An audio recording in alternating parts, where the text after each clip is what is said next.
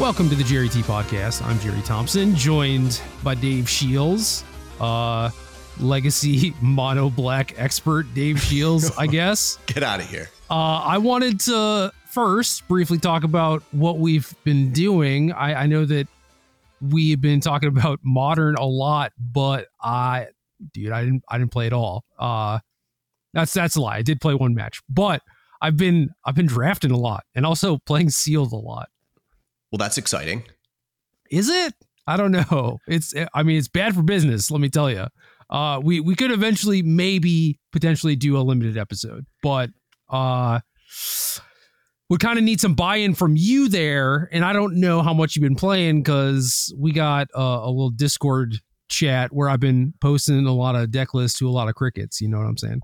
So. Hey, listen, I've probably done 6 drafts and none of my decks have been good enough where I'm brave enough to post them yet. Okay, but I have been enjoying the format for whatever that's worth. There's just a lot going on. There's a lot of things. If something is like weird or interesting or close or whatever, you could post it and get feedback, you know? I could. At least how I interact with limited generally is like, it takes me 10 drafts to even just like find my footing. Like I'm not as much of a natural. So I'm usually just kind of like throwing my cards at the wall until I kind of get a general feel for things. And I guess part of that's like, I didn't really dive through the spoiler or anything before I jumped into the draft queue. So I had literally read nothing. Yeah, I didn't either. I was reading every single card as I went. Yeah. So, and like this, it was interesting. There's a lot going on in limited, man. It's hard to play on your phone. There's just so many tokens and pieces of cardboard everywhere. Yeah, I generally like playing Arena on my phone, especially limited, but I agree with you. Maybe not for this set and certainly not the sealed format. That seems way worse too. So I have mostly been playing on PC. Yeah, I actually love the phone once I know what the cards do, but when I have to read the cards, it becomes brutal. Yeah, no, that's completely fair. So I don't know, man. I would love to talk to you about limited at some point, or like if you are drafting and you have time, you know, let's get on a call. Let's do it. Yeah, that's a good reason to keep playing, which I will. Okay. Cho hit me up a couple times this week and I was not feeling great, but even eventually I gave in. I got on a call with him and we played a draft to completion. It was pretty fun. I love that stuff. We'll definitely dabble. And we got to get you into peak shape for Vegas. I'm there already. It's fine. Yeah. Yeah. Tournament's over. I'm winning. I love it. What's your hot take on the limited format? Not sure that I have a hot take. Like there was definitely a card that I had in, I think it was either my first deck or my second deck. And granted, I started playing like a couple days late because we were like doing the podcast and stuff. So I was a little bit behind everyone, but I was just like, I'm pretty sure this card is completely absurd and almost said something about it. And then like 2 days later, the tweets started coming out where it's like, oh, mythic uncommon or whatever. But yeah, it's just like, I don't know, you draw it once. This is Imidane's Recruiter. What's it do? It is a 2R 3/2 ETB, gives all of your creatures +1/+0 haste until end of turn. And then for 4 and a white, you can make 2 2/2s as an adventure.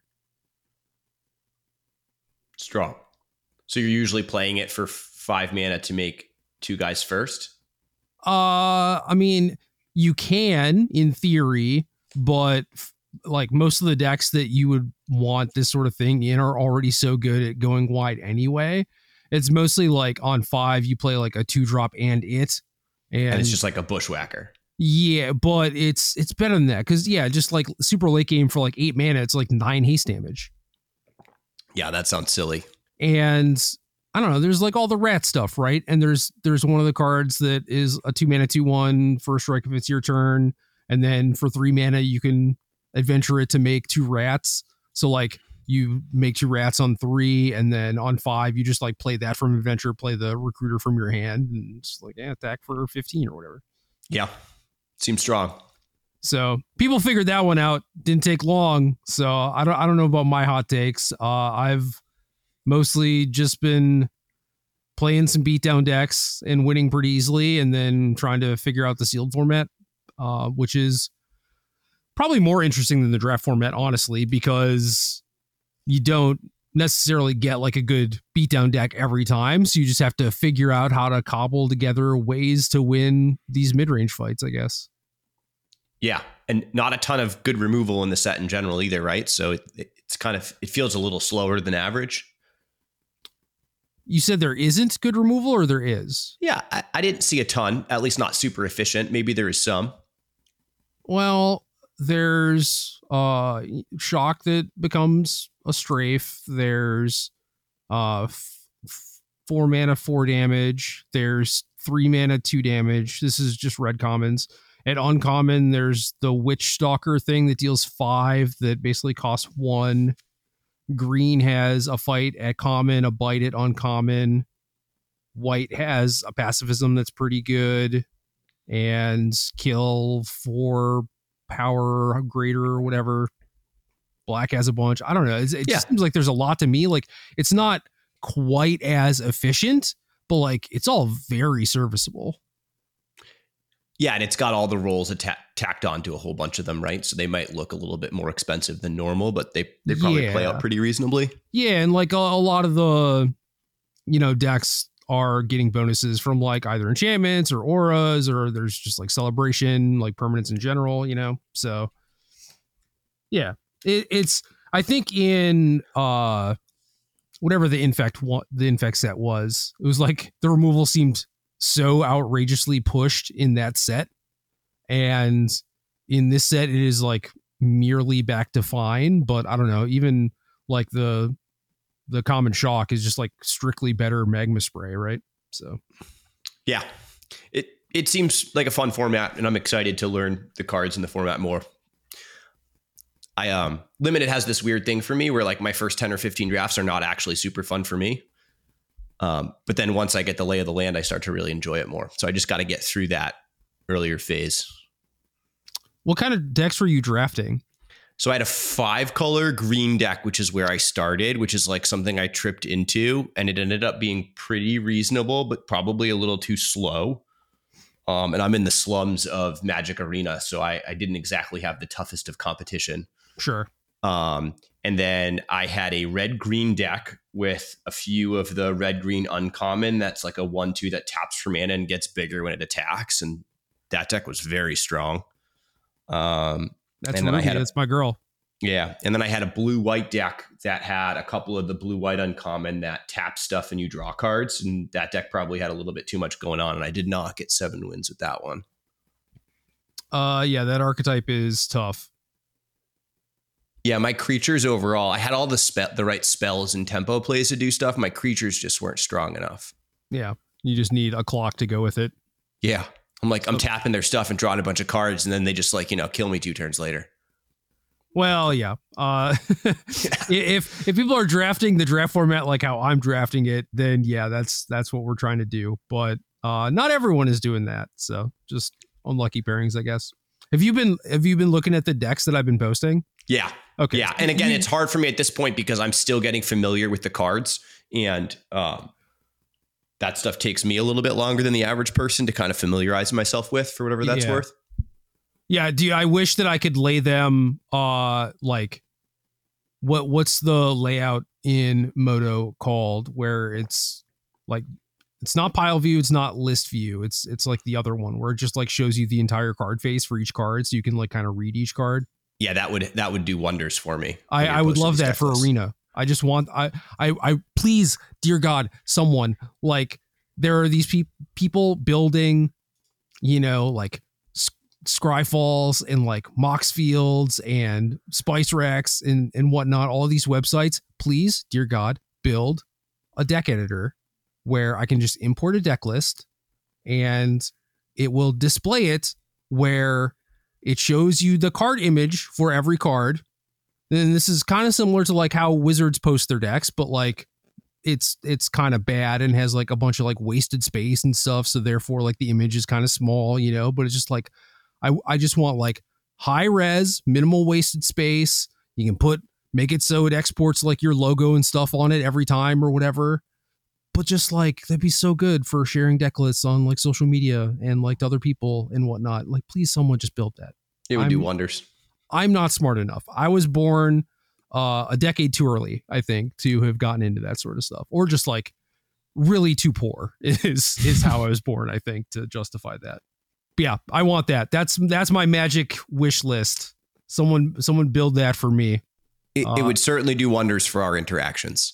Yeah, absolutely. Okay, so limited format is decent. I would not say it is a good format, but there's certainly a lot of fun stuff to do. You know, it's just some things are better than others, which I guess will mostly always be the case. What have you been doing?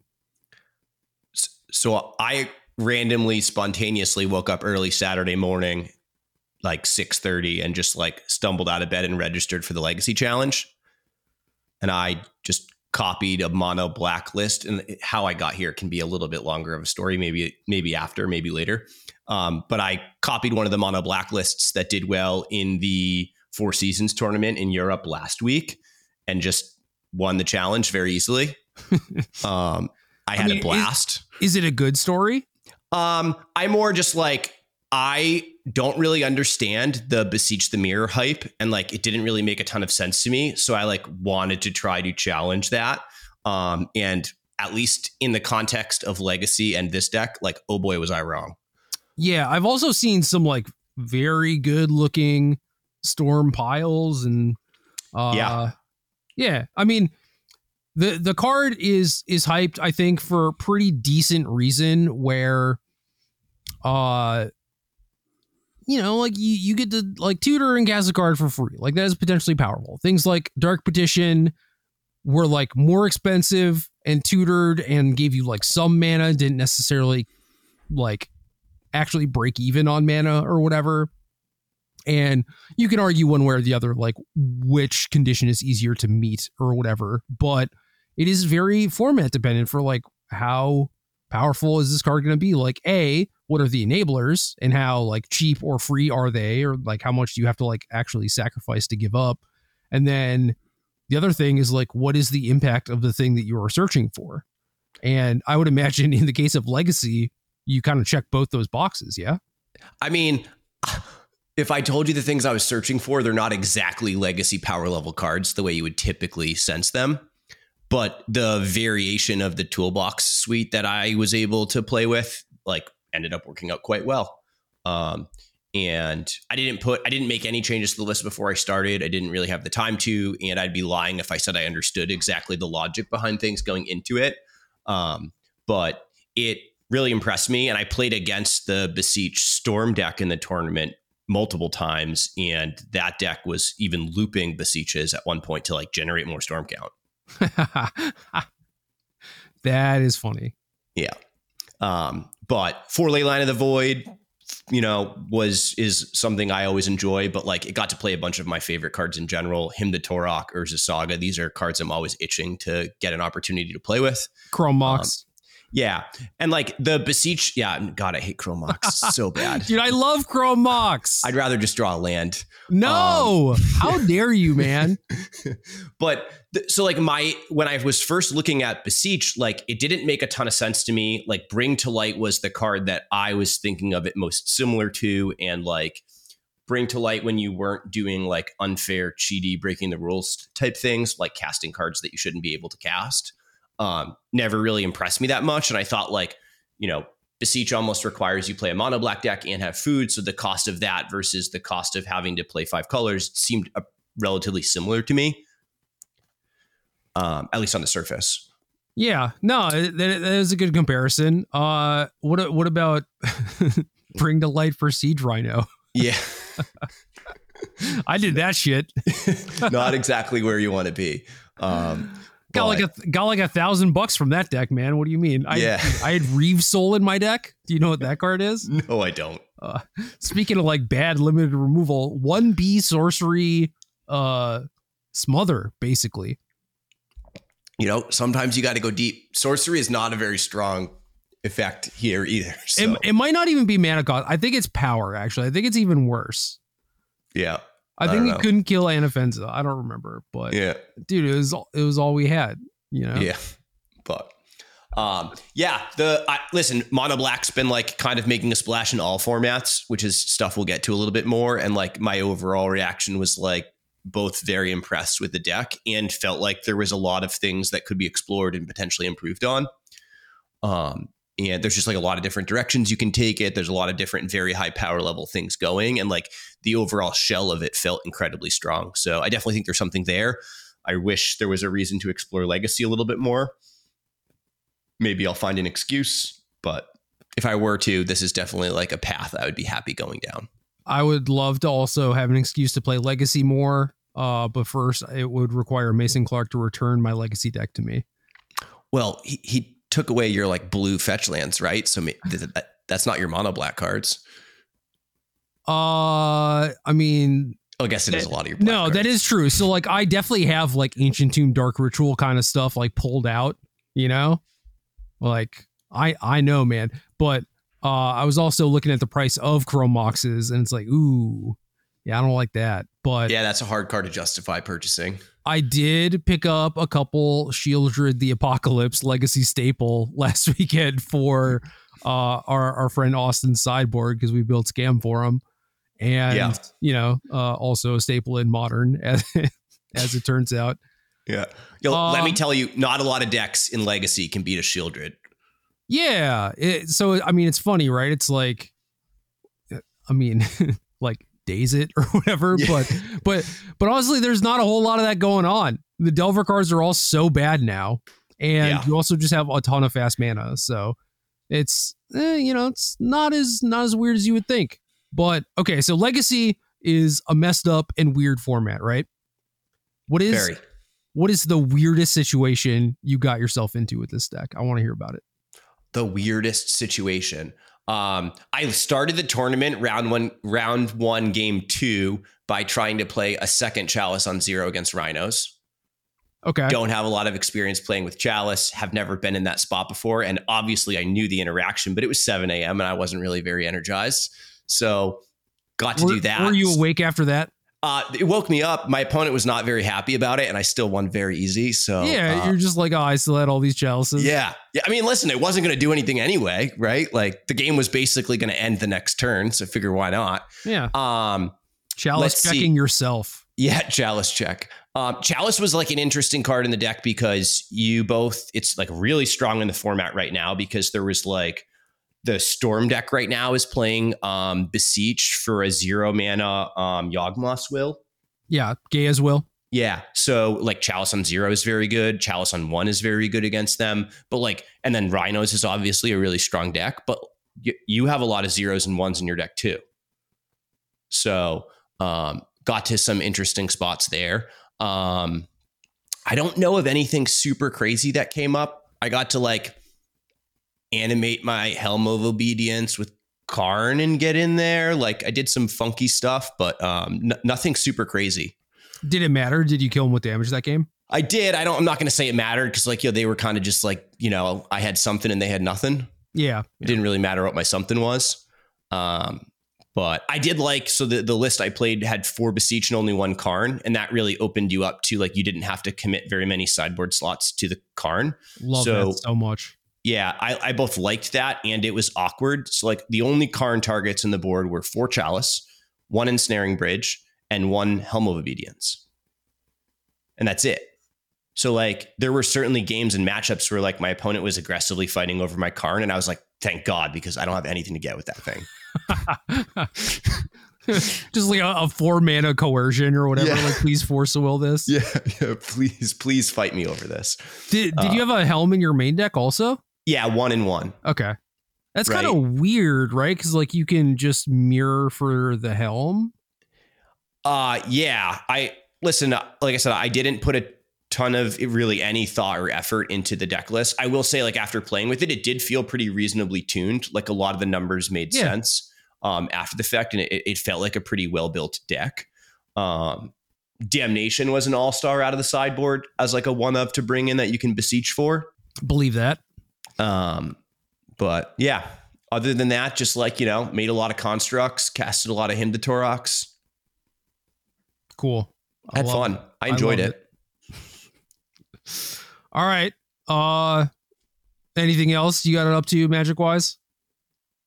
No, man. Drafted a little bit. Played some mono black. I played creativity for one round in the super qualifier on Sunday and quickly went 0-1 drop to go watch football, which was kind of the plan all along. Okay, that's smart. I like that. But just give yourself a little taste of like what maybe could have been or whatever. But yeah, you lose round one, you're like, yep, I knew it. I was just going to lose anyway. So like the predicament I'm in is like, I'm on an off weekend, right? This is not a Magic weekend. So I'm home with the fam. And if I'm up early and, I'm just like hanging out, everybody's still sleeping, I can play some Magic online, but I'm not expecting to win a bunch. So then, I go deep all the way in the Legacy Challenge. And next thing it's 1 p.m. I'm still playing. And I'm like, trying to say this ain't normal, right? So I kind of owed it to the fan to tap out early on Sunday. Yeah, you can't win 2 days in a row. That's not allowed. Yeah, I know. I want to let everybody else have a chance, All right, well, we got a lot of Modern action last weekend, actually. There were 4 big Modern tournaments on Magic Online. There was a Super Qualifier, a Modern Challenge 96. I used to comment on like these 32s. And I guess that was like the minimum amount of people or something. And now they have these 96s instead. And then there are also 2 normal Modern challenges. So I think talk top 8s of the Super Qualifier and the 96. How's that sound? Let's start there. All right. Listen, I think the Super Qualifier had a stupid number of people in it. Well, we can figure that out. I'll just scroll all the way to the bottom. Oh, nope. It only lists the top 32. Never mind. But 10 rounds of Swiss. So yeah, that's not a small number. All right. Scrolling all the way back up. Okay. Winner of this tournament was Danzant, who defeated Andy S.C. Wilson in the finals. And they list them in like Swiss order. So I'm just going to jump around here a little bit. Oh, you're really messing with me. This is really difficult. Here we go. We're starting it off with a banger. You ready for this? 4 up the beanstalk. Yeah, but 75 card main deck. Whoa. I didn't even notice that. I saw 75 and I just thought that was total. And then 15. Yeah. So yeah, 26 land, 4 beanstalk, 4 color Omnath, 4 Fable, still halfling in the list, 4 Leyline Binding, 4 Lightning Bolt, 4 Prismatic Ending. So a lot of spot removal, and I guess like not that many additional lands. I was going to say, feels very light on the lands. Yeah, but I've seen 4 color lists like this. It's like, oh, I have halflings, so I can play 22 land or whatever. And it's like, yeah, I don't really like that, but. Basically, yeah, Beanstalk, 4 removal spells, 2 Fable, 2 lands, so that's 12, and Alishore and a couple other pitch elementals. Like that is basically what is added to this deck from like the last 4 color version I played. Yeah, and like 2 of those lands are triumphs. There's 3 triumphs total. Yeah, and 2 Besejus, which seems a little crazy. Like 26 lands with 75 cards is like 21-ish with 60. So I really feel like we're cheating here. Yeah, for sure. But Beanstalk is a cheap cantrip on its own. I am not justifying this. I'm simply saying like I can understand how you could arrive to such a conclusion. Also, you have 4 Fable, that does a good job sifting. But obviously you need to, get to 3 lands in the first place. Yeah, get to 3, and I would assume your keeps and mulligan decisions get a lot more tricky here. But in general, I like a lot of what's going on here. Can we tell me about the 75? What's your reaction there? Like why is it 75 total cards? Well, I get why, kind of like the logic of like, giving us the extra resources to fit all the lands we want in and make room for it all. I do think that. Well, hold on. Let me read this Beanstalk real quick. Yeah, I suspected as much. It is not a May. You must draw the card. So if you're playing a fairly long game and you assemble multiple Beanstalks, well, you are actually in danger of just decking yourself potentially. Yeah. So, if I came to you tomorrow and said, Jerry, I got this great modern deck, it's really good, you should play it, and it was 75 cards, what would your reaction be? I'd have some questions at the very least, you know. But this did win a very large tournament. round tournament. So again, I'm going to scroll down. What was their record after the Swiss? Yeah, they're one of the 9-1s, 73% game win percentage. I mean, it's bold. It is a very strong result, and I think that there are going to be like a few more of these decks, like both Beanstalk and non-Beanstalk, and most of them stay within the realm of 60 cards or whatever. But like you're not losing out on too much because all the cards in your deck are still good. Like there is still some amount of like, well, you're going to have Wrenn and 6 on turn 2 less often, you know, things of that nature. But you could make the argument where it's like, well, we just have so many draw engines now that maybe that is not as important as it once was. I don't know. Yeah. And it's not like you're like minimizing the amount of like 1 mana remove you have on turn 1, because like at 60 cards, you're not even playing anywhere close. You're probably proportionally at a similar number. So I think higher, honestly. Yeah. My first reaction would be no chance, but like after looking at this further, like I don't think it's that crazy. It would make my head hurt though, of like once we're at more than 60 and we're at 70, like why 75 and not 74? And like where do you even stop and where do you draw the line? Just liked all these cards, I guess, you know? Yeah. Nice, clean, all 4 ofs on the outside of the lands with the 1 of Elishnorn. The other interesting thing outside of the massive main deck is one specific card in the sideboard that I want to highlight that they're actually playing 3 copies of, which is Blossoming Calm. And I know that this is normally reserved as a burn card, and I've seen this in some 4-color decks as well as some creativity decks. But what do you think about this against Scam, actually? So essentially we're like countering Grief / Thoughtseize.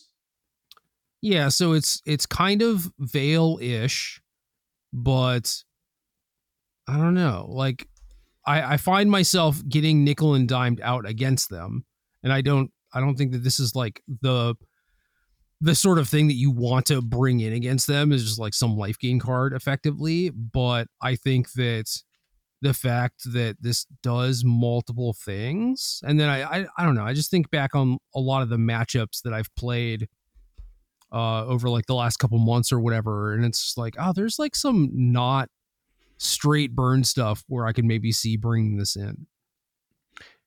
Yeah, I don't know about other matchups. I think if you came up to me in a tournament and tried to get me to bring this in against a Thoughtseize deck, you'd have to twist my arm pretty hard. I think like one, you know, like not a lot, where it's like, oh, okay, this is kind of like little added insurance here, a little added insurance against burn, doesn't cost you a lot. Like obviously 3 is just like, I want to beat burn, you know? Well, remember, we got a 75 card main deck here too, right? So what stood out to me in the sideboard is how clean the main deck is, 4 of everything. And then our sideboard is kind of spread out all over the place with a lot of different 1-ofs. When good luck drawing them. Yeah. Good luck. Yeah. And like probably less clean, right? Like we're not tweaking and tuning and shaving cards here and there. Like, but I don't know. I'm not with you on the Blossoming Calm. This isn't boarding something like this in against non-burn decks. Is like, I'd have to be pretty confident in the logic, and I have not played enough with this deck to feel like going there. And look, in general, stuff like that is just a little too fancy for me. Look, man, I'm just asking questions. That's fair. And I'm just judging from afar. All right, let's look at Andy's deck. Amulet. Love it. Andy, longtime Amulet player, also a Death Shadow aficionado. But yeah, I was kind of excited to see what Andy was playing, and old reliable, it seems.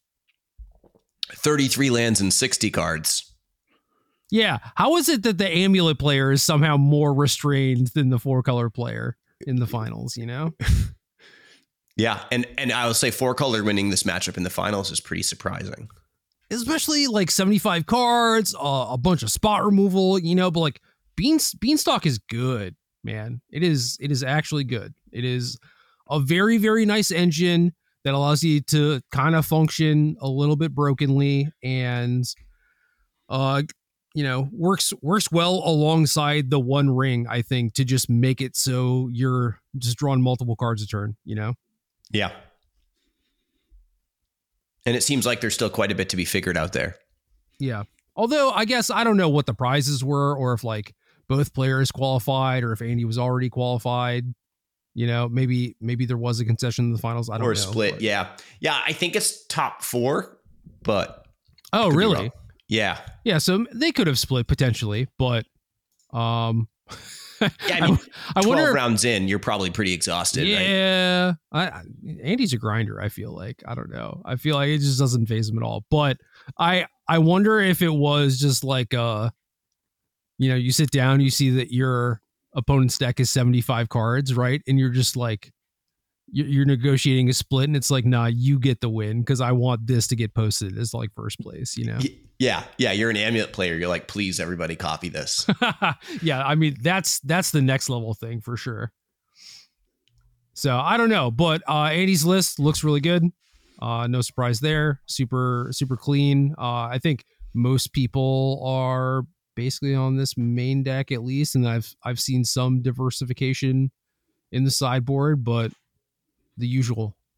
Yeah. Oblivion Stone in the sideboard is a little bit of an outlier, and I'd be lying if I said I understood that. But they used to play more of them, and it was specifically when Elish Norn came out, the 5-mana one, and people were playing it in 4-color. It's like the best way to get rid of that. Got it. But also as Amulet, or playing against Amulet as Murktide, I've had opponents bring it in against me. I don't know if that's right or wrong, but it's like, if I have like a Murktide and a Blood Moon or something, whatever. Yeah, this is stuff that's just so far over my head, and conclusions I would never come to on my own. I also had someone cast a Nivinral's Disc against me. Okay, what year was it? It was like a week ago. Like that card has been in a bunch of sets, but it's just like, is that legal? I don't even know what set that is. Like, yeah, from, and like that's OG Oblivion Stone, and like if this was like late 90s, that would probably be like a relatively normal sequence and like a pretty common and popular thing. Yeah, and dude, it was good. It killed all my stuff, and then they got to untap with 10 mana or whatever and killed me. So yeah, I don't think that one doesn't hit Planeswalkers, right? Because it was printed before. I think it just kills non-land stuff. Just everything. Nevin, yeah. No. Destroy all artifacts, creatures, and enchantments. Disc. Oh, so I need plain. Oh, because it could kill a creature land. It could kill Mistress Factory. Yep. So I would need to side like some Royal Scions if I really want to beat up on those Nivinral's Disc players. You do you. Yeah. Okay. Top 4, we got BMJ and Bat Jones 22. BMJ playing Murktide, 17 lands, 2 island, 1 Otawara. So kind of feeling what I felt where there was not enough actual turn 1 red sources. So that's kind of cool. I was curious as to like whether or not 2 island was enough basics with Blood Moons out of the sideboard, and there's just 1 Magus in the board, so maybe not that big of a deal. But no Ledger Shredder, kind of normal. Yeah, 17 lands still feels on the low side, but that seems to be the direction everyone's going. I think that's probably somewhat of a reaction to Scam, right? Just like decks getting more spell dense in general. Yeah, I mean, it is an effective preordain, to be sure, but it certainly has the upside of being a little bit better against Scam. And I think the subtleties that are showing up more and more are more of a nod to Scam than anything else, than like, low land count would be. But like, again, maybe preordain is like facilitating the lower land count, which means you can do things like play subtlety and force negation. I don't know. Yeah. Chicken or Somewhat egg. Makes sense. Bat Jones, where are you at? 8th place. Burn deck. All right. So, funny thing we talked about in Columbus in regards to, do you bring in Chalice of the Void as scam against Burn? No. I also think no. However, Pro Tour champion Jake Beardsley brings in 2 of his 3. And I believe the intention is to set Chalice on 1, because setting Chalice on 2 takes a very long time. Obviously, if the game goes that long, you can certainly do that. But looking at this list, 4 Guide, 4 Swift Spear, I mean, well, those are gonna already be in play and killing you. You know, your whole game plan is like, I need to remove these as soon as possible. And then the other 1-drops are 4 Lightning Bolt, 4 Lava Spike, 1 Shard Volley. Not a lot. And I feel like when you draw a creature as the burn deck, it normally feels pretty bad because your opponent probably has like some blockers in play or like creature removal or whatever. So yeah, even just looking at these lists on paper now and like kind of just doing the math on stuff, it's like, oh, it just looks even worse than I thought it was. Yeah.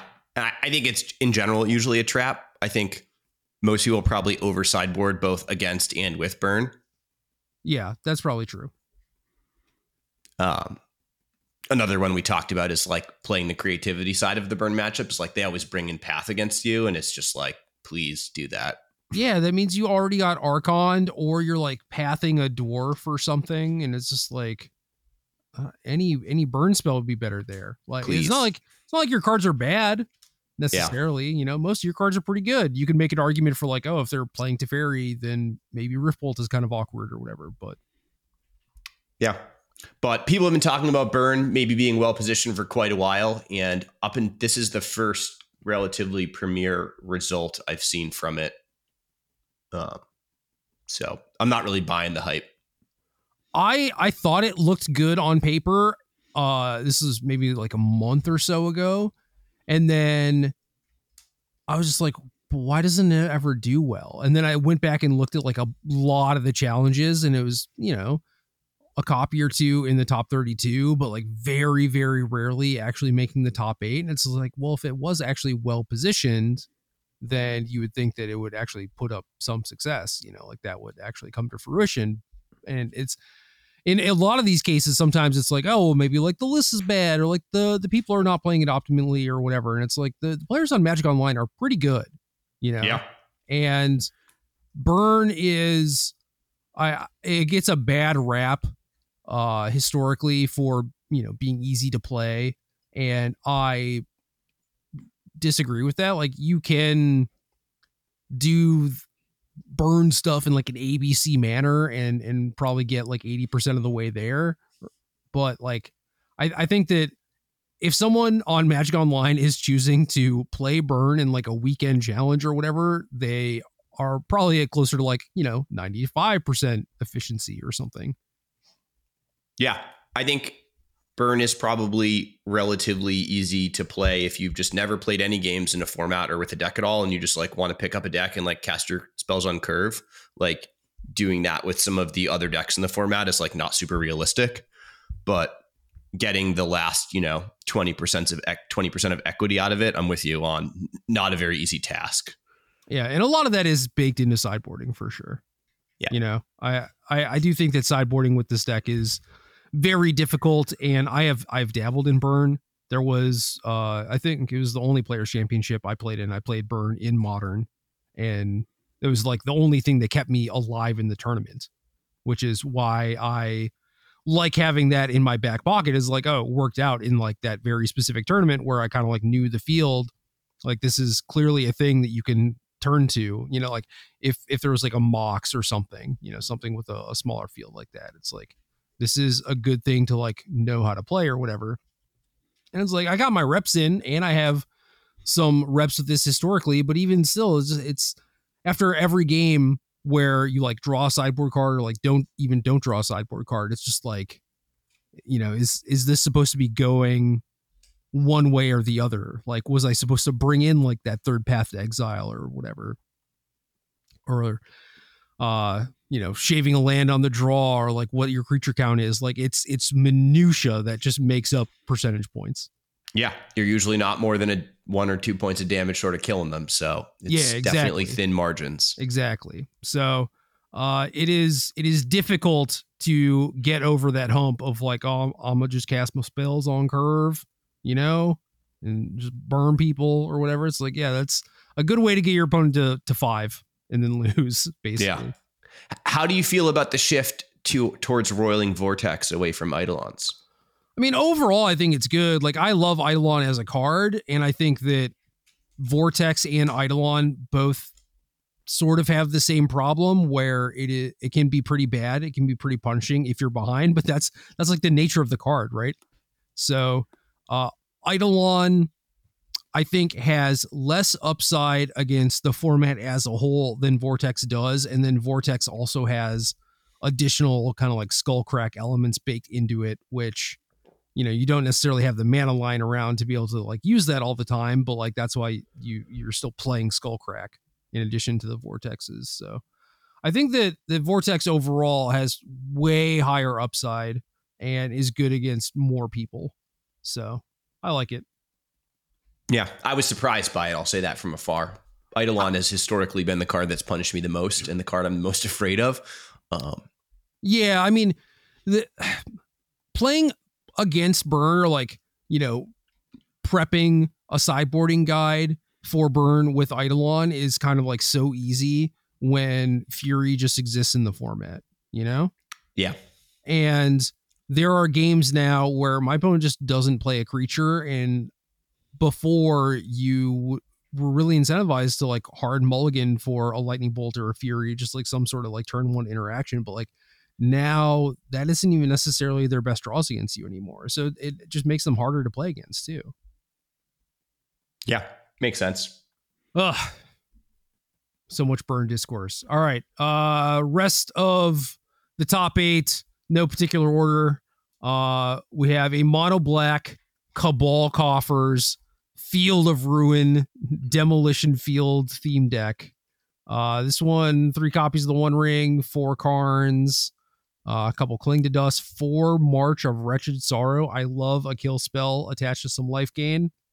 And I love a really crappy black mid-range deck. So like, why don't I like this? I don't understand. So I was a hater, and after not trying at all, and after my legacy experience, I found myself like digging through my mono black cards, seeing if this was something I should try. Oh no. Oh no, don't do it. Yeah. And like, listen, I might just need to dabble a little bit, just to like, get my feet wet and experience it. There's definitely a lot going on here that I do like. And again, it's one of those other archetypes where there's still a lot of discourse and disagreement on even the right way to build it. And do you play coffers? Do you not? And even if you do, like we're not just talking about like Murktide and swapping out the last 2 or 3 cantrips in the list, right? We're talking about some pretty substantial deck building decisions that there's not agreement on. So that makes me feel like as this gets refined more, it could be even better.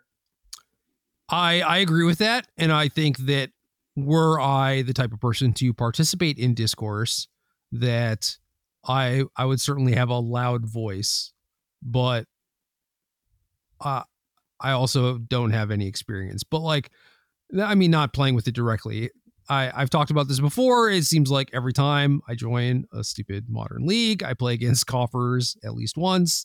That number has recently moved closer to 2, and that has just stayed the course. So I have plenty of experience playing against it with a bunch of different stuff.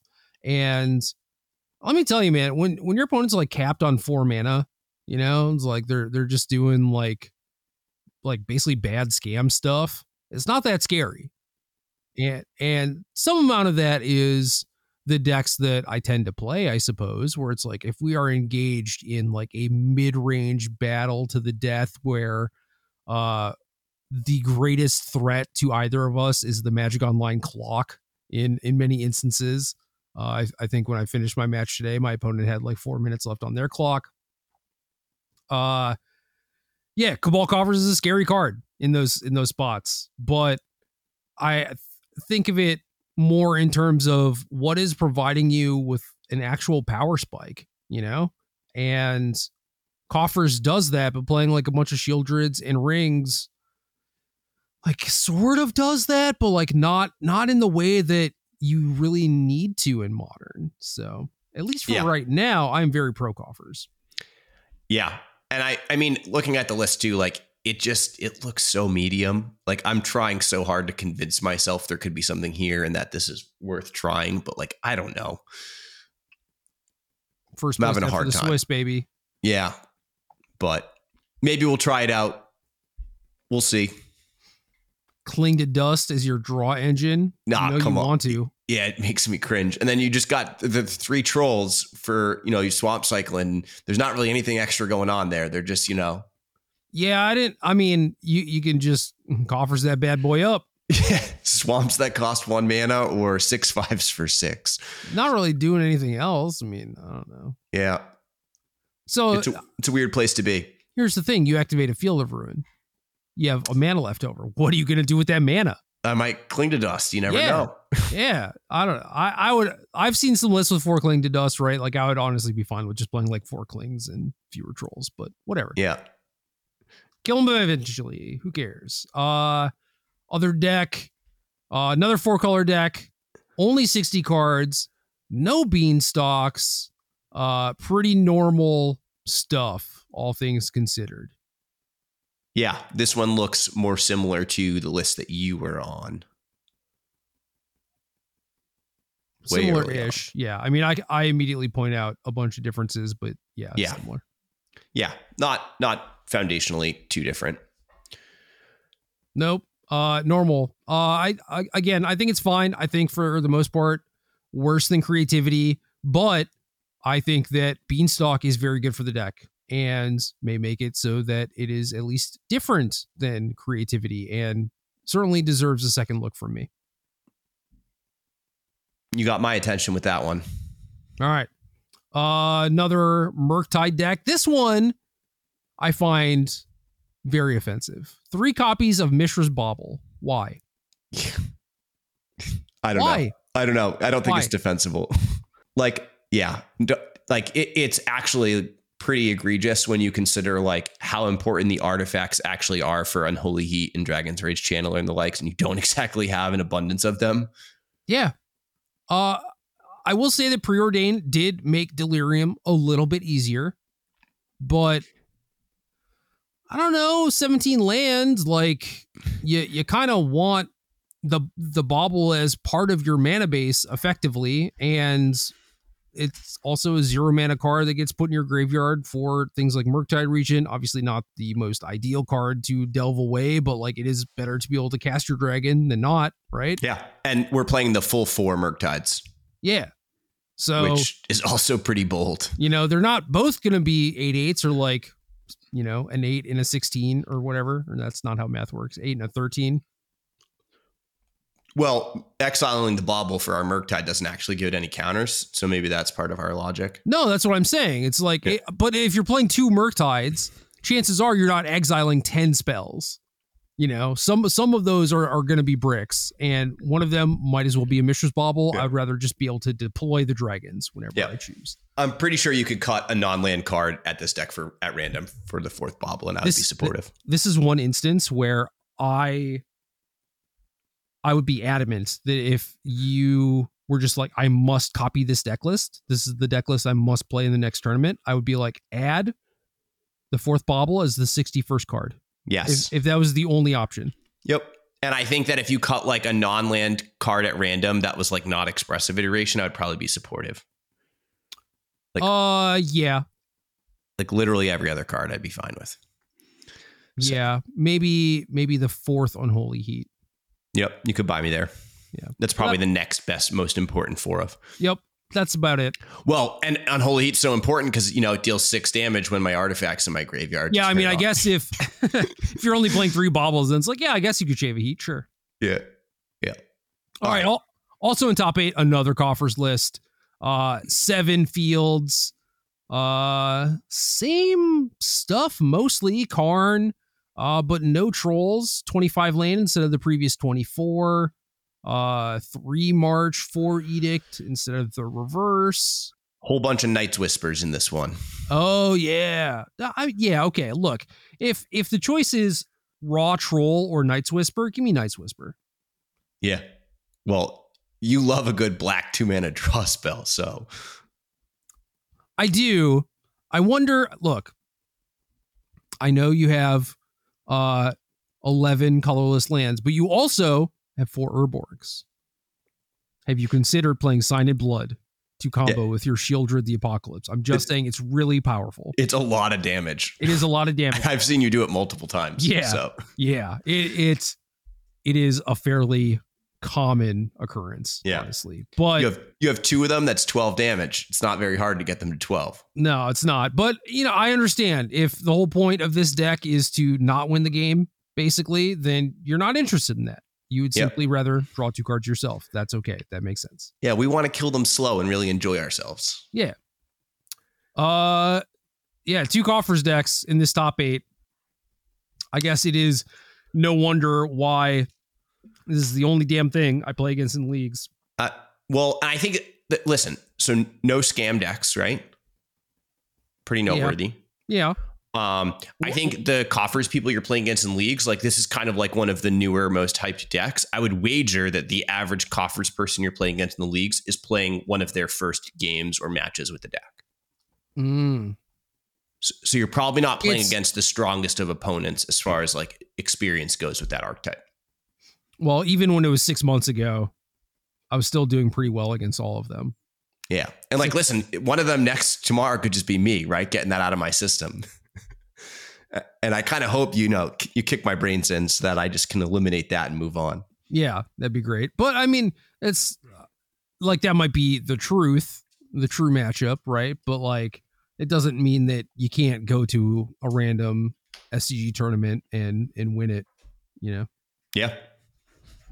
Although, I don't know. It's just like thinking about playing that deck against a bunch of like Amulet and Hammer and, just these well-tuned like turn 3 killing machines. Like, I don't want to play Field of Ruin against that crap, man.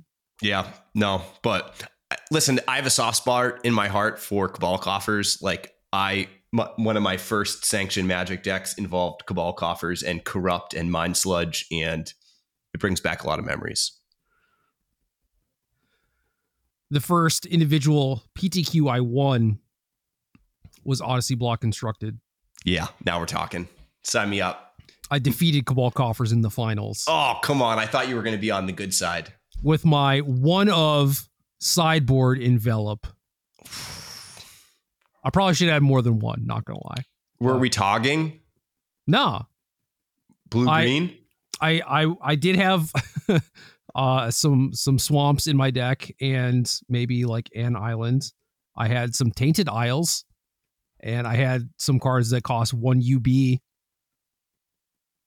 but they were Shadow Mage Infiltrators. Wow. Braids, Cabal Minion. Ever heard of her? I know her well. Yeah. It sounds like you were playing the tournament on hard mode, though. Oh, absolutely. Absolutely. It's just, I love a black and or white. This goes both ways. Like mid-rangey creature beatdown deck. Like not the Naya Blitzes of the world or anything, but like the ones that are generally a little bit slower than that because it allows you to beat up on the really fast ones. And then you play against a deck that is even slightly bigger than you, and it is so hard. Yeah. You mean you want to play like a black 2/3 lifelink? Yeah. Death Touch. Death Touch even. God. Dude, I love it. I shouldn't have brought that up. Love it. Gifted Etherborn, busted card. But like we're not even calling it out by name anymore. We're not. Orzhov Dark Confidant against like Solar Flare. Oh, good God. Yeah. My favorite stuff. All right. Okay. Next up, Modern Challenge 96, won by Mistaken and beat Kanatazul in the finals. I'm not familiar with this whole 96 thing. Are these like higher prize pool than average, or like how does this work? I don't know. I know that like they have like the 32s occasionally that have Yeah, lower player caps. That makes sense to make sure they fire in the formats that don't get played as much. I totally understand that. So I don't know, but Why I don't would know we why up this the player cap? It must have a higher prize pool, right? Yeah, I was going to say I don't know why this is like a 96, but yeah. Well, okay, let's do this experiment again. Let's scroll down. Obviously, I did not play in this event because I was busy opening sealed pools on Magic Arena. This one looks like 7 rounds of Swiss compared to one of the modern challenges. Let's scroll down there. Also 7 rounds, but the vast majority of people were 6-1, whereas this one looks like it had a smaller amount of people in it. Yeah. I'll say I tried to play the modern challenge that was at 7 a.m. Eastern on Sunday, and it didn't even fire. It did not get enough players to fire, which I assume is because the super qualifier was in a few hours, but shocking. Yeah, that's kind of brutal. Okay. So maybe honestly we should be looking at like a regular challenge instead of this, but too late. I'm locked in and there's a deck I want to talk about. So mistaken, where you at? Okay, 3rd place after the Swiss. AMU Lit, 33 land, 60 card, the exact same spells as Andy Wilson, and most of the same sideboard cards, up to and including the one of Oblivion Stone. Yeah. Listen, I think Amulet's pretty well positioned and definitely a deck that I would expect to do well under the right pilot and circumstances. One of the decks I keep losing to. Yeah. As I have stated, we'll figure that out one of these days. The deck they defeated in the finals was 4-color. Again, 60 cards, no Beanstalks. Why no Beanstalks? Yeah, and this looks like the same list as the other one that we pointed out. The 1 Nissa, the 1 Elvish Norn, 3 Fury, 3 Solitude, 2 Bolt. Yep. Looks the same. Agreed. Okay, so top 4, SCJ. Let's do that one. Oh, blue-black. Oh, baby. Yeah. Ring, Force, Subtlety, Bowmaster. Yeah. You're basically like playing your mono black deck and you're like, man, I could really use some Archmage's Charms. Yo, no, remember when I was like, Sauron's Ransom is stinky? Why aren't they playing Archmage's Charm? And now they're playing Archmage's Charm? Yeah. Well, I don't think it takes people more than 1 or 2 tournaments of putting Sauron's Ransom in their deck to realize that it's not a playable card. It's not bad. It's pretty bad. It's just... I think there's a new common in the new set that's just instant speed divination that you might be able to convince me is comparable. That's fair. That's honestly fair. And that card is pretty solid. We're talking about modern versus your limited format. Oh, hot take for the limited format. I got you. Rowan's Grim Harvest. You got to elaborate. I think that's the name of a Magic card. Grim Search? No, wait. Damn it. What is the name of this card? I can't help you there. Rowan's to be... Rowan's? It is just Rowan's Grim Search? Okay, that's weird. Because this card doesn't do much searching. This, like, Beseech the Mirror does more searching than this does. Okay, so 2B instant. Bargain. If this was bargained, look at the top 4 cards of your library, then put up to 2 of them back on top of your library in any order and the rest into your graveyard. You draw 2 cards and lose 2 life. I know you got to like this card. Oh, listen, the black scrying Shadow Prophecy style cards are always my jam. This card, like, it goes deep. Like, in theory, it goes deeper than Shadow Prophecy does. Wait, why? Because you bargain it, you look at top 4. Oh, sure. So you could hypothetically get 6 down. Yeah. I'm with you. I think these cards are always sweet. I definitely overplay them all in every limited format. So I really, for the sake of my own win rate, hope that these types of cards are playable in this limited format. So here's the thing is, like, the format's kind of fast. Okay. And in theory, stuff like this might not be very good, but you just need to build around it, right? You need to have a lot of defensive tools, and if your deck is full of like 5 and 6 mana cards, then a card like this obviously doesn't have a ton of value or whatever. And what I have done instead is just lowered my curve significantly, made sure that, you know, the life loss isn't going to kill me. You know, you have like a bunch of food available to you in the format and whatnot. So that's not that difficult and everything. And then, you know, either just use this to find very specific things or to pay off graveyard synergies or what. Like I shouldn't have to explain myself for like why this card is good, but you don't have to explain it to me. I do. I've been watching a bunch of streamers and they all just like poo-poo the card. I'm just like, what are you doing? Yeah.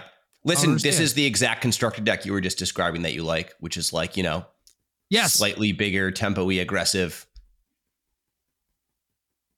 Anyway, that card rocks. And you don't have to twist my arm. Yeah, instant speed divination effectively is what that card is as well on its base, but has the upside of impulsing as well, and also putting a bunch of stuff in your graveyard. Like that card rules. I've played decks with as many as 3. If I had a 4th, I would have played it also. Okay. Ooh, that is bold. Hot take. I wasn't ever going to die. Yeah. Not with all those cards in your hand. I mean, I just had a bunch of removal spells, a bunch of ways to gain life. Figure a way to kill them eventually. It'll be fine. Yeah. Anyway. All right, back to modern. Blue-black ring. Tell me this. What is your instinct on the best black Shieldred, the One Ring deck? Your options are mono black with coffers, mono black without, or blue black. Coffers. Okay. And do you think that's a deck we're still talking about in 6 months? I think it's a deck that I'm still playing against in leagues in 6 months. That's fair. Yeah. But is like the community at large talking about it? I don't know. I mean, the cards exist for it to be a real deck and for it to stay there. Well, the reason I think it might be likely that we're talking about it still is because I feel like there's still so many holes in it that like if some random black cards get printed in the next set could potentially fill.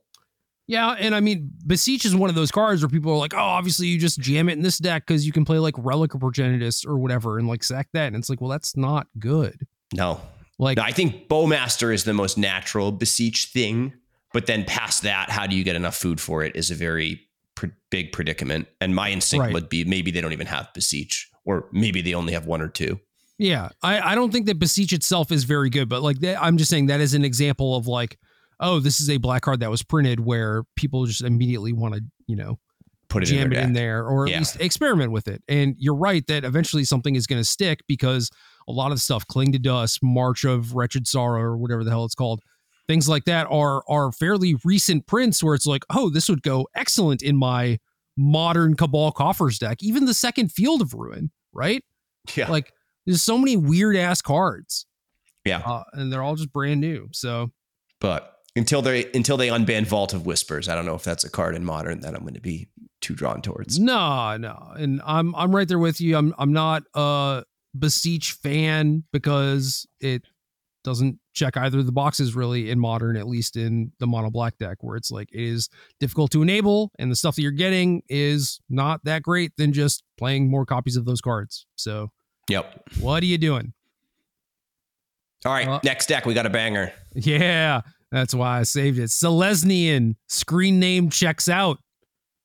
Second place after the Swiss.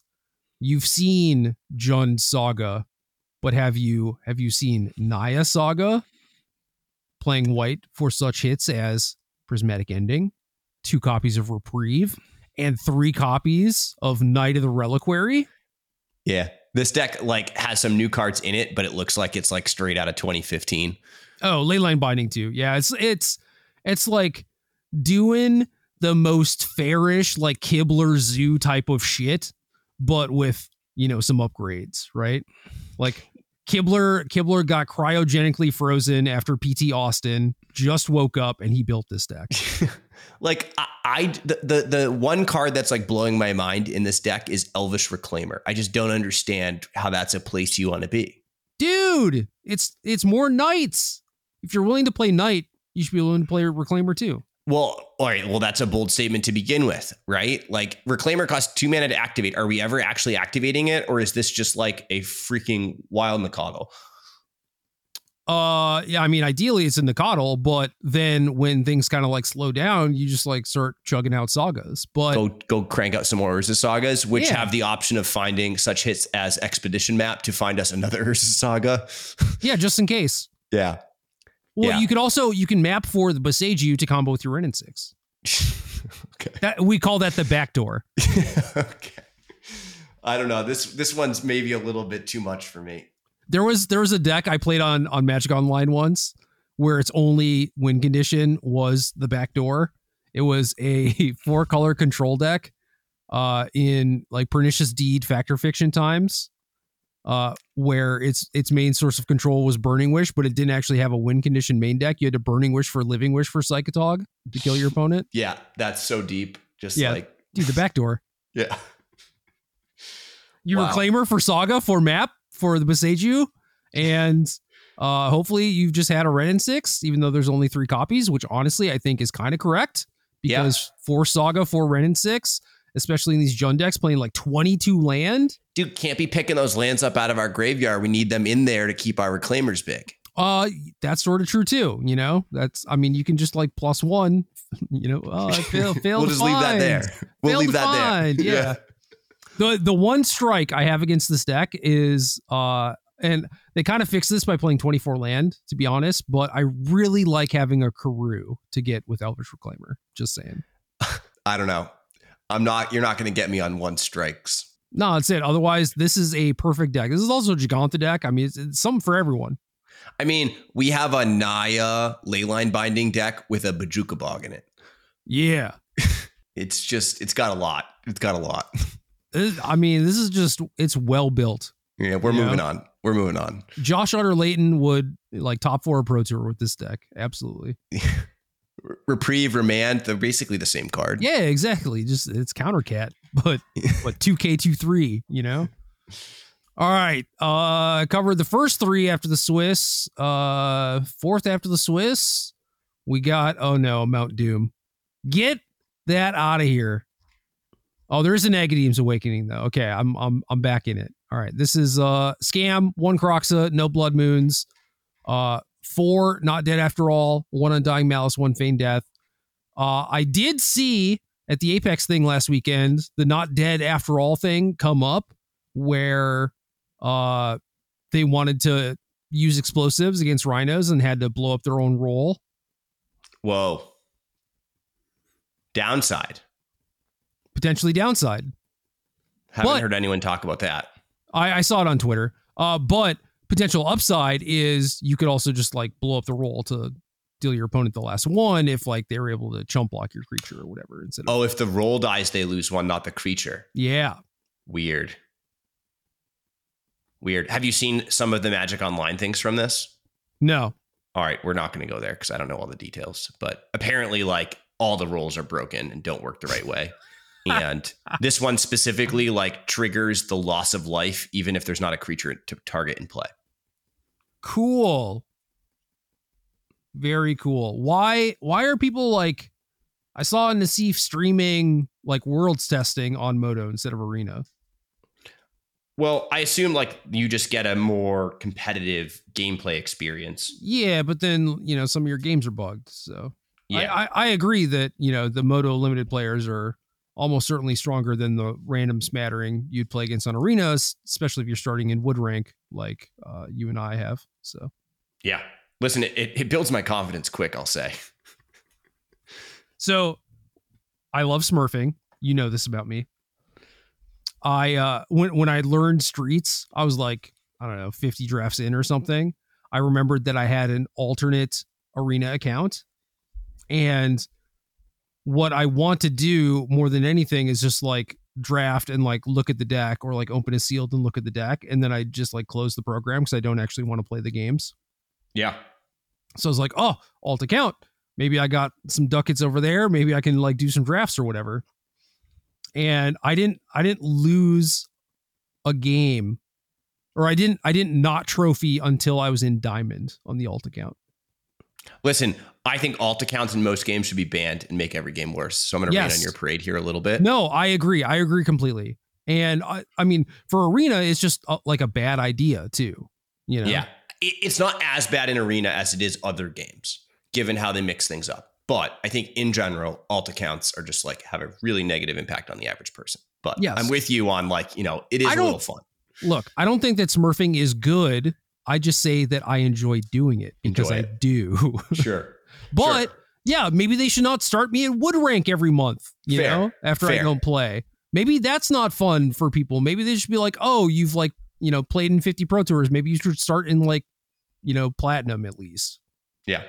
Yeah. Or it's like Korea or other countries and you actually like have to register all of your accounts for games with like one of your personal identifiers. You can't create multiple accounts and all this stuff. But well, yeah, but like it's even linked to your Wizards info, right? Yeah. And that still doesn't matter. Regardless, back to the drafting and not wanting to play the games. So I have quite a bit of experience with this. And I have played in multiple team drafts where we would draft the decks, put them face up against each other, and then debate over who was favored as the winner. Love it. Yo, I would. We were talking about like, oh, maybe doing some team drafts at some point or whatever. Let's do that.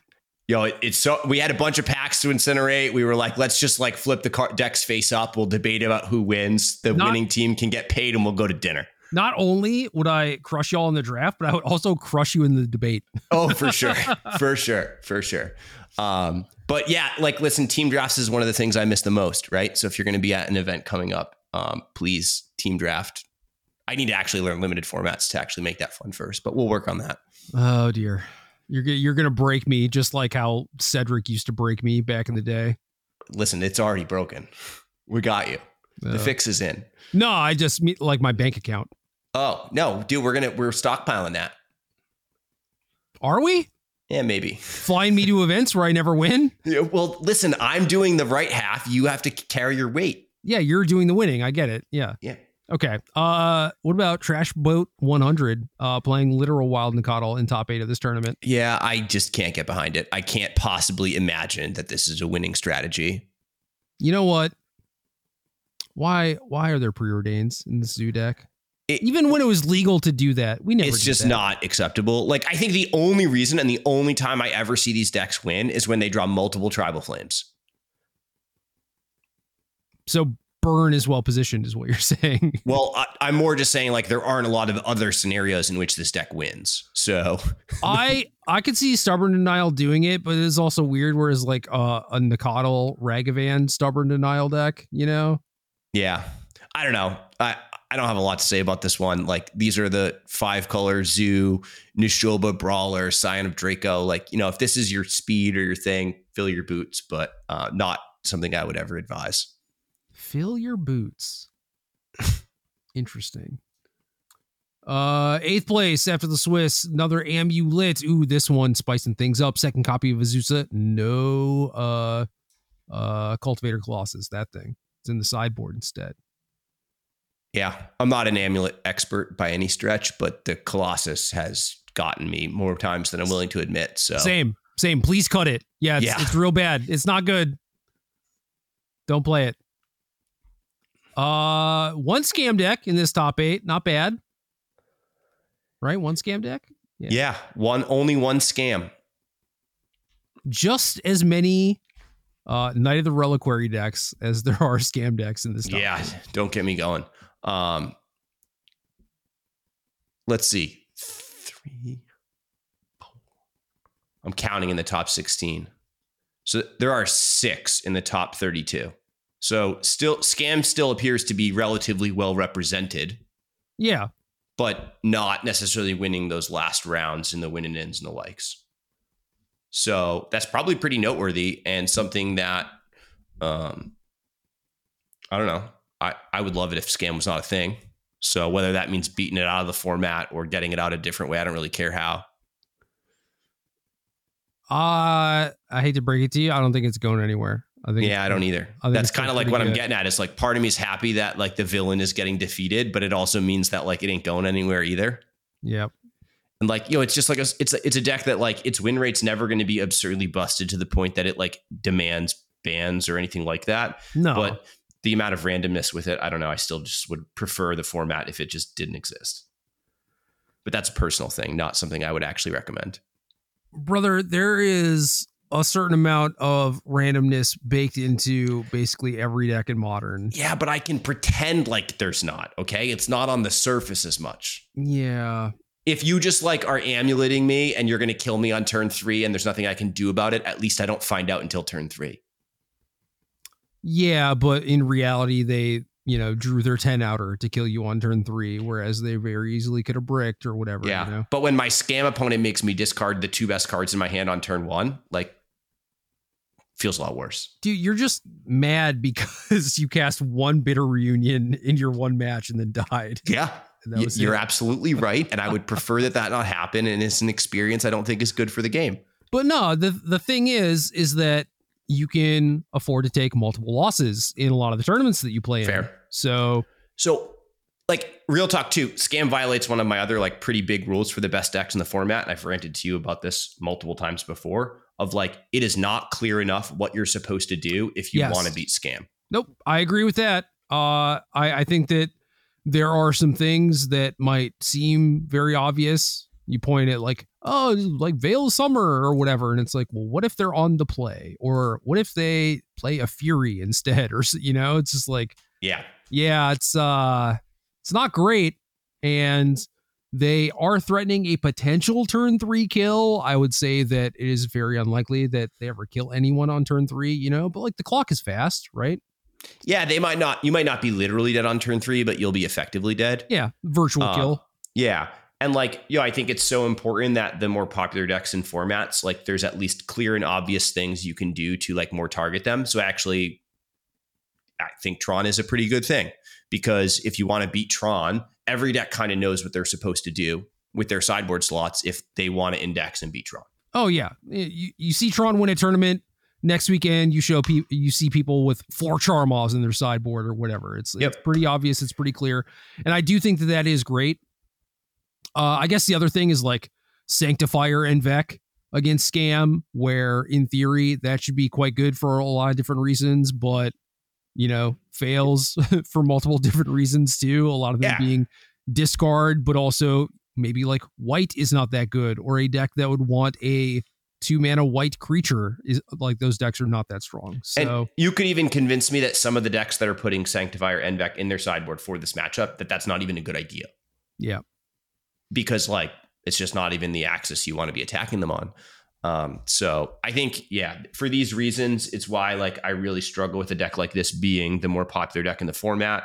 And I really like the idea of like most of the decks in Modern, and even the more egregious ones that have been banned at times, if they were things that you really wanted to target and beat, you could. And if you go into an event knowing Scam's going to be 30% of the field, outside of like radically changing the archetype that you're playing, there's not a ton you can do. Yeah, no, I agree with you. And that is frustrating. We will continue to monitor things throughout RCQ season, see how it plays out, see how folks are feeling and everything, because, if overall it is just a miserable play experience for a lot of different reasons, maybe you just don't like the notion of getting scammed, or maybe it is just a thing that becomes pretty hard to identify what you're supposed to be doing against the deck. Like, that can be frustrating too. And this is a format that is just the most expensive to switch decks in out of like the competitive formats that Magic is currently focusing on. So it's not even like that's a simple answer. Yep. And like, listen, like probably half the games I've played against Scam Lifetime are super interesting and super engaging and super fun. But the problem is the other half are like disproportionately not, even if they're on the positive side. Yeah, I've lived through enough like Hogaaks and Okos and Eldrazi's and whatnot to the point where it's just like, this does not bother me in the slightest, but I am sympathetic, Yeah. And I get it. I totally do get it. I'm not sitting here preaching that it should get banned or anything. I'm just saying, hey, selfishly for me, I would enjoy the format more if it didn't exist. Yeah. Or I don't know, just make, I don't know. So that's kind of the problem is like, oh yeah, just make a card that's good against them. Make a card that stops it. And it's like, what would that even look like? I don't know. But is Leyline of the Void good against them? This is something you and I just argued about forever. It's like, well, kind of, maybe. I'm not sure. Kind of, maybe. Yeah, I think so. But also certainly not from everyone. Right. Yeah. Regardless, you got an RCQ coming up? I did not play the one last weekend because I was not feeling well, and then I saw that I think one of my friends was tweeting about like being there or whatever, and I was like, oh, like that sucks. That would have been cool to go to. So, let's see what's on the docket for me. Oh, there was one in DC. I booked another Amtrak ticket. Whoa. What's that? The train? Yeah, I know. Where are you going? It was like DC sometime. I forget when. I should probably figure this out. This week has been kind of a blur, but I booked my ticket because it's either I think it's just one RCQ, but maybe it's like a 2-slotter or something. But regardless, I was like, oh, let me check tickets, and then I looked, and oh no, this is for Pittsburgh. This is what it was. So I'm gonna Amtrak up to DC, and then Joe's gonna drive from DC to Pittsburgh. Yeah, I'm not like a geography expert, but it feels like you're triangling. I don't know. It's like 5 hours.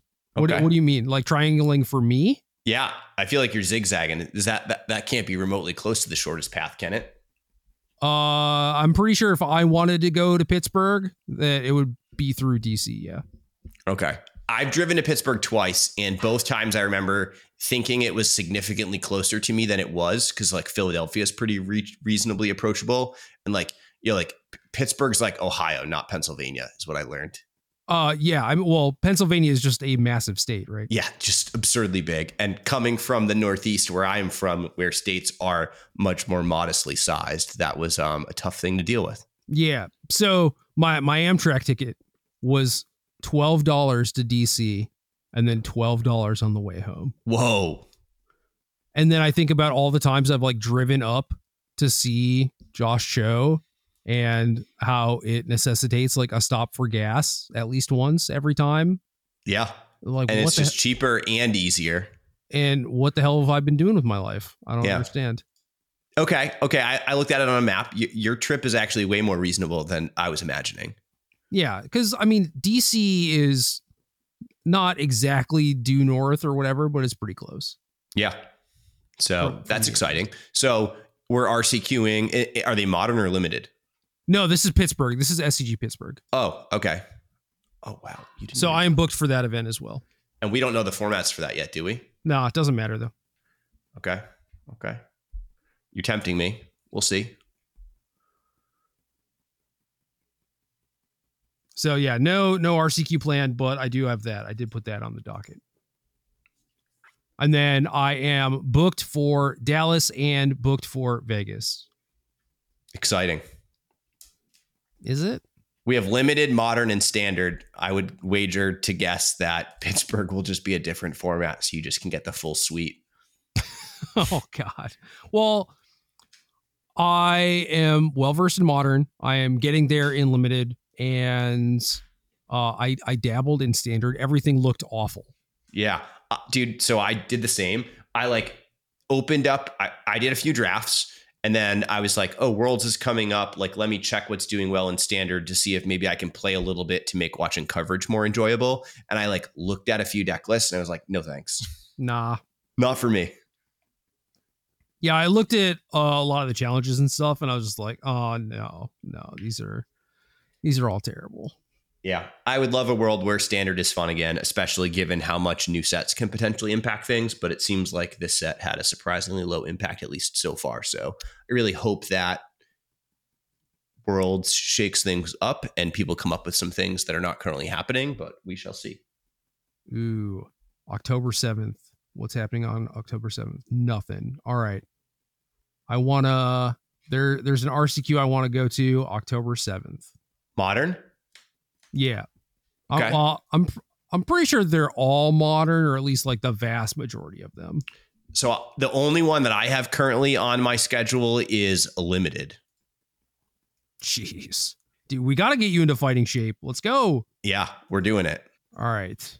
Yeah, this was like the one that was like kind of close to me, like closer to Richmond than it was to DC. And so I'm kind of sad to miss out on that. But there is a nice store up near where Josh lives called #Gaming Arena. Okay. They just have a nice space. And so I will certainly always prioritize stuff like that. Yeah, I totally agree. The type of store that the RCQ is at, like radically changes my interest level in attending. Yeah. Yeah. Cause if you have like space for 30 and you're crammed in like 50 or whatever, it's like, No, I'm thanks. good. I'm good. Totally agree. Oh, and they got another one November 18th. Let's go. Let's go. Yeah. I'm going to be taking some trains up to DC.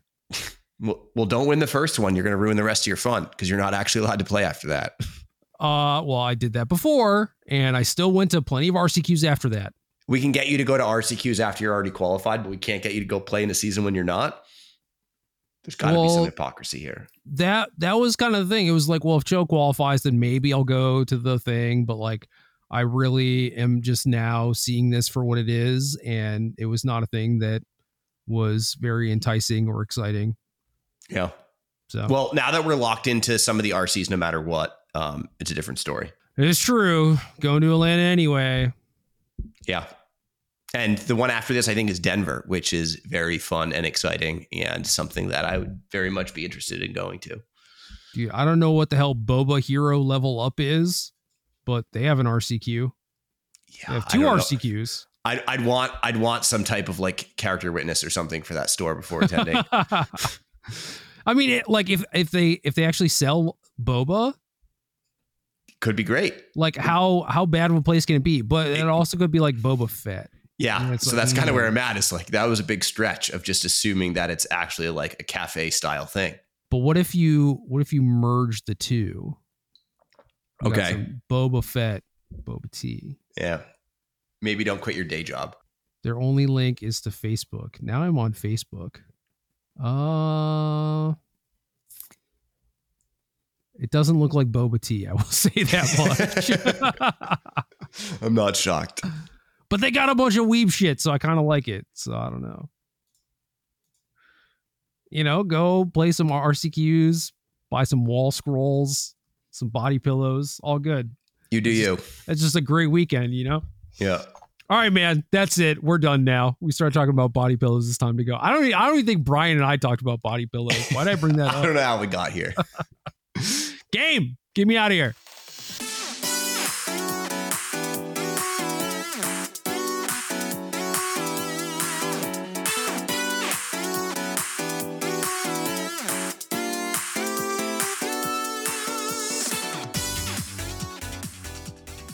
Good luck.